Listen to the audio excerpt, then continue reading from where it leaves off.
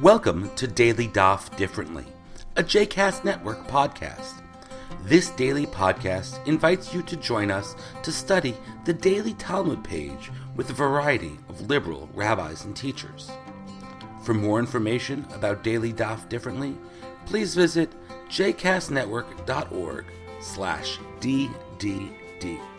For more information about the other JCast Network podcasts and blogs, please visit jcastnetwork.org. Welcome to Daily Daf Differently. Today's Daf is Shkalim 10, Daf Yud, and my name is David Hoffman. I draw our attention to Amud Bet on Daf Yud, and the Mishnah says, Para v'sa'ir hamishtalayach v'lashon shel zehorit ba'in mitrumat halishka. And what it's saying here, once again, it's returning to the larger context of what can the money that is collected for the temple, that is held in the temple treasury, be used for. And as we said, it's used for the purposes of the temple. But the Mishnah is actually teaching us a halacha that despite the fact that certain things are not explicitly sacrificial offerings occurring in the temple itself, things that are in the larger division of stuff and materials that are used for religious purposes and purification purposes, these things can in fact be used for the money of the temple treasury. So the red heifer, even though it is not offered in the temple itself, as well as the scapegoat, and we're about to speak about this strip of crimson wool, all of these things are used in the process of purifying the Jewish people. The money, the Mishnah is saying, may come from the collection of the temple treasury. Now, I draw our attention to this. We know what the para aduma is, the red heifer, this interesting red cow that is ultimately beyond explanation and is used to purify people when they become impure. And that law is given in Numbers chapter 19.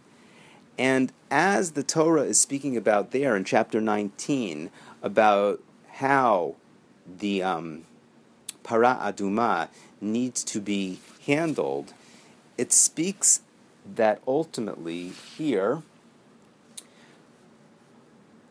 the cow is burned, its hide and all of its flesh and its blood. And the Kohen then goes ahead and takes cedar wood, hyssop, and interestingly enough, and we don't have an explanation for this, along with the larger idea of the para aduma itself, but crimson thread. And all of this is thrown into the burning cow. So this crimson thread that is thrown into the burning cow, and that is again in Numbers 19, verse 6. So what I'm asking is, the Lashon Shel Zehorit in our Mishnah here, this strip of crimson wool, what is it? Well, one explanation is it is in fact what we just said, this crimson thread that is offered that must go ahead and be thrown into the burning para aduma and is part of the mixture. That's one understanding of what this red strip is all about, the strip of crimson wool is.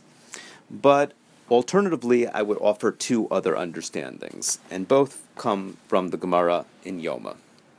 One understanding of what this red strip is that it is the Lashon Shebein Karnav. It is the red strip of crimson wool that is tied between the horns of the scapegoat itself, which the Mishnah will then go ahead and speak about here, actually, on our page. So the second understanding that this red strip is the red that was tied between the horns of the scapegoat once that goat was identified in the lottery, that this was the scapegoat that would go out to Azazel. Ultimately, it was necessary to distinguish between the two goats, and the thread was necessary component in identifying which goat would go where. Now, that's the second understanding of it. And the third understanding from the Gemara is that before the scapegoat is pushed off, it's tied. The red strip is tied to its horn and then to a rock. And this is the Gemara on Yoma 67a. And once again, what I see here and what we're identifying are three uses of red strips. So it's unclear in our Mishnah what this Lashon Shel Zahorit is, the crimson wool is, but what we have done is identified three uses of red strips.